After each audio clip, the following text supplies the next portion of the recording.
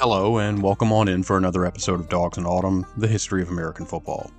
Today I'm going to do a quick comparison between football and soccer, how they work mechanically, what some of the evolved philosophies for playing them are, as well as a little of the business side of things. I think this will be useful for fans who may have familiarity with one coming to understand the other. I'm happy to be here, and of course very happy to have you here as well.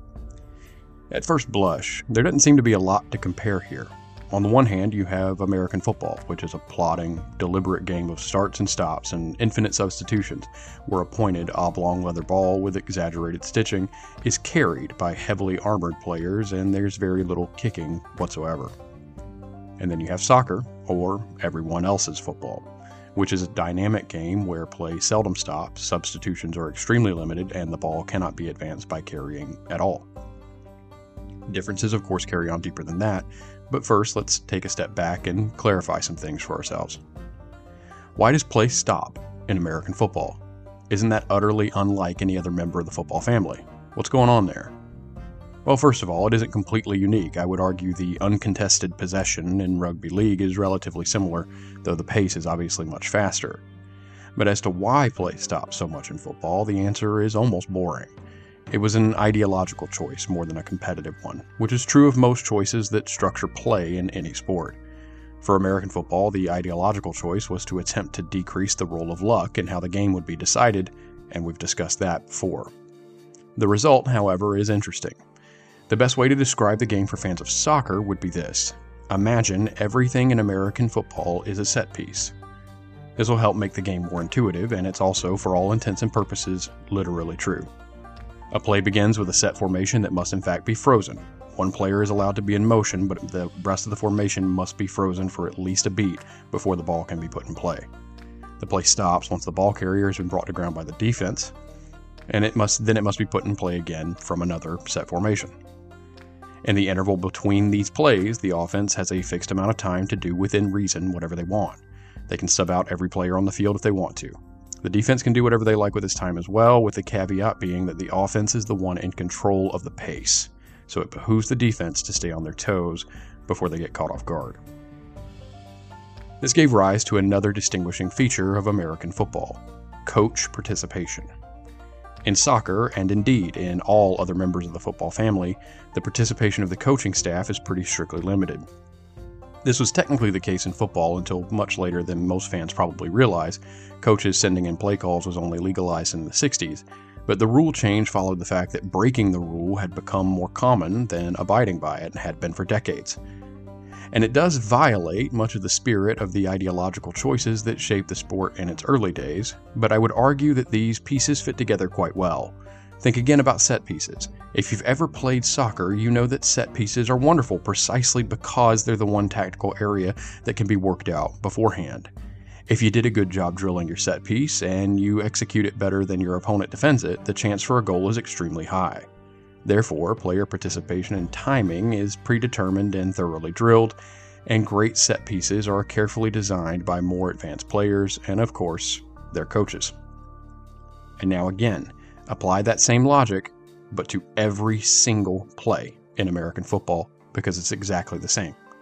Every time the ball is snapped, you're witnessing a coordinated contest between tacticians, executed by athletes who function in part as chess pieces.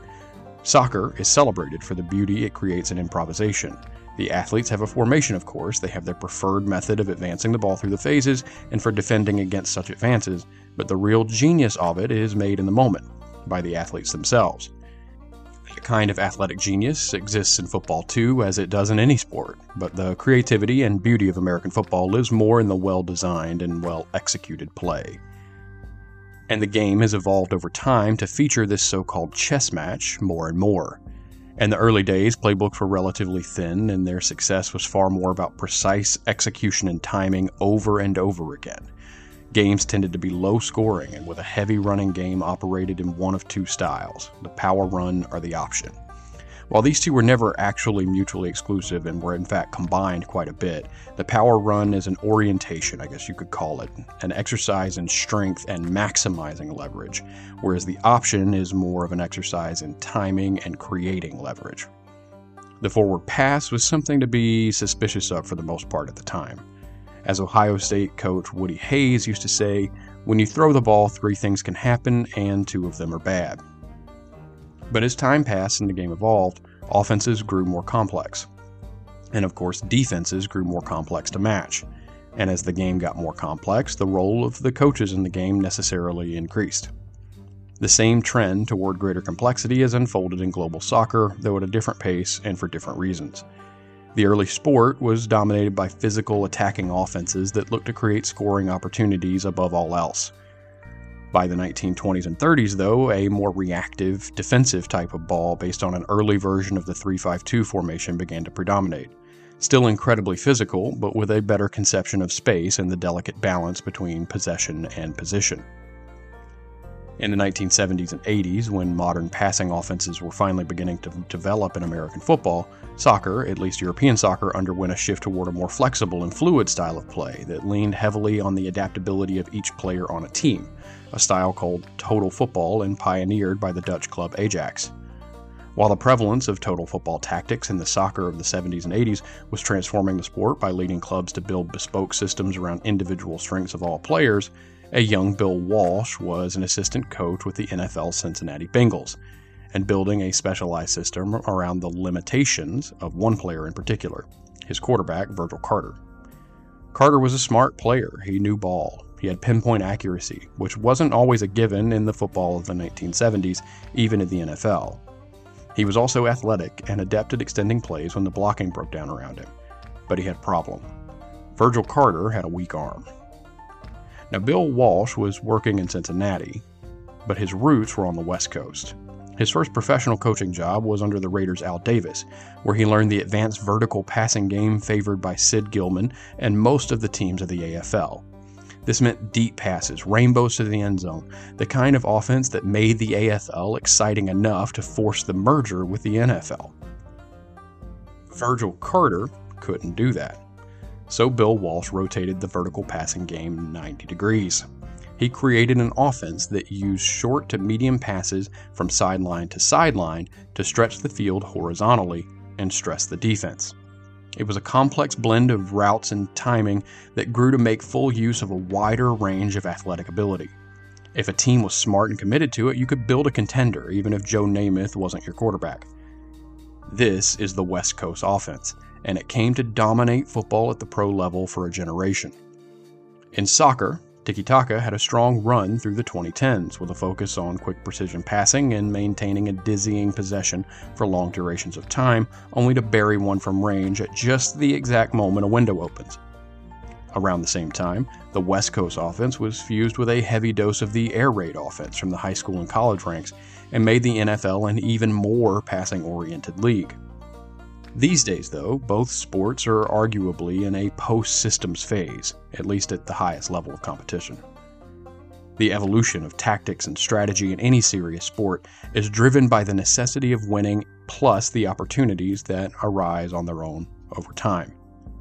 One day I'll be able to go into this more, but something for all of us to get our heads around is that sports at the level we're accustomed to today is actually pretty new in the history of the human experience. There have been periods of intense, highly organized sports in the past, and we've discussed some of them, but never at the scale of the entire world and with the full force of modern economies behind them. Athletes today grow ever more competent, with better nutrition and training from younger ages. Coaching has grown from a combination of babysitting and pseudoscience into a fully, or mostly, rationalized discipline, equipped with enormous staffs and budgets in the hundreds of millions. Today, in both American football and international soccer, teams at the highest levels are, and should be, expected to have an enormous repertoire at the ready for when the need arises, and they should always expect the need to arise at any time, because ultimately, the athletes on the other side are just as professional as they are. So there's the tactical history of these two football codes. Let's talk about the business. We've touched on the business side of both here and there, but I'd like to get it all out there. The biggest difference is that international soccer is, well, international. Truly and completely international. If you're a truck driver or lorry driver in Birmingham, and you play amateur ball for a local football club on the weekends, you are in a very meaningful sense tied to the same overall system as Neymar is. Very, very different levels of competition, but there's a real pipeline there. If you got in an accident with radioactive waste and were transformed into a mutant midfielder, there's a path that puts you on a roster with any top-flight league anywhere in the world. Not so with American football. I mean, talent will be found, but an athlete's relationship to football is virtually always linear. It starts young, though not usually as young as it did for me anymore. And from a young age, you learn fundamentals, either with a youth league squad or your middle school team, which for the most part may as well exist on different planets, even if they frequently share facilities. From there, you'll advance to high school football. If you're very good, very eager, or have rich parents, you'll also start doing camps along about this time, which are both opportunities for developing skills in an intensive, immersive environment and a chance to network and be seen by scouts and coaches from the college level. Increasingly, young players opt to play 7-on-7 in the off-season, which is a modified version of football designed to reduce contact and develop skill position, read ball handling, players. This is sort of like the academy system deployed in soccer, but outside some of the camps, none of these things are associated with a higher level of football. High school teams are operated by their school boards and regulated by organizations at the state level. They do this with their own budgets and for their own gratification, and that they happen to develop players for more advanced levels of football is just a side effect. The same is true of college football, though the level of play in major college football is professional in every sense but the most literal.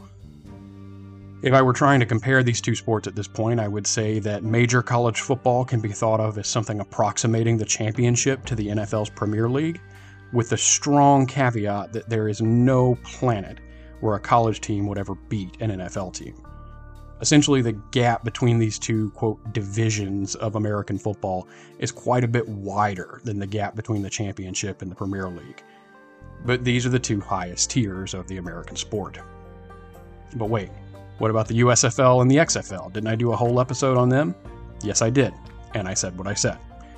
For most fans of American football, this shouldn't be especially controversial, but I know some of you are from elsewhere, so I'm going to say it anyway. The top of college football is better than the XFL or the USFL. I don't know how much because they'll never meet on the field, and maybe it won't always be that way. But for now, it is. So back to our hypothetical lorry driver from Birmingham. It's a long, winding route, but he's in the same world as virtually any soccer player anywhere in the world. The equivalent truck driver from Birmingham, Alabama, doesn't have that connection or even the sense of it. Maybe he was solid in high school but didn't get any scholarship-level college offers, so he did what most of us do and moved on, never to play the game again. Football is a young man's game, etc., etc. Or maybe not. Maybe he plays semi-pro, which usually just means amateur, actually, for a team from Bessemer or Pell City or somewhere like that. It's possible. He'll do that till he can't or doesn't want to anymore. And then that'll be it for him. More likely, the team will cease operations before it even goes that far. There's just not much demand for football outside the traditional high school, college, NFL pipeline. You see, as we discussed way back in our Stone Age football episode, every code of football anywhere in the world has its roots in schools, but in America, football still belongs to the schools. For the majority of people who've ever played the game, professionals aren't just a minority, they're an exception, the 1% of the 1%. For the rest of us, it's just over after school. As a result, there's no real pyramid in the way people mean when they're talking about sports outside the United States. We've developed our own method for keeping competitive balance, though I would argue, and will another day, that promotion and relegation doesn't actually do a great job of that at all, and also, it isn't really the point of it. Promotion and relegation is just fun. It adds intrigue that can't be replicated otherwise, and that makes every single game worth watching because they all have stakes. But as we've learned, and learned increasingly over the last 30 years since the Premier League broke away from the old league system, the actual key to competitive balance is financial balance. I would insert a blaring Soviet anthem here, but I'm too lazy. However, it is true. That's the NFL system. Salary caps, the NFL draft, and most importantly, profit sharing.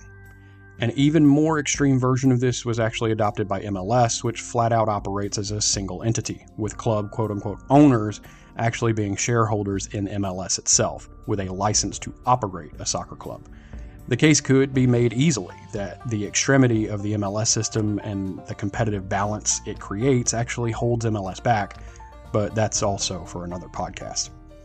In the meantime, there'll be a part 2 for this episode soon. I'm going to go deeper into a working comparison between the NFL and the Premier League, just so we can get a sense of how they compare on a day-to-day, season-to-season level. But that'll be in a few weeks. I've started to get way too bogged down in these bonus episodes, so we're going to go back into the chronology for a while. I hope you'll join me. If you're feeling mega dope and super kind, leave a rating or review. If you want to reach out, you can find me on Twitter and TikTok at dogsandautumn, one word, or email me at dogsandautumn@gmail.com. I've also started a Substack just for fun. You can sign up and get 2 or 3 written pieces a week, which is where some of the more niche or theoretical topics that come up in research are going to start to go.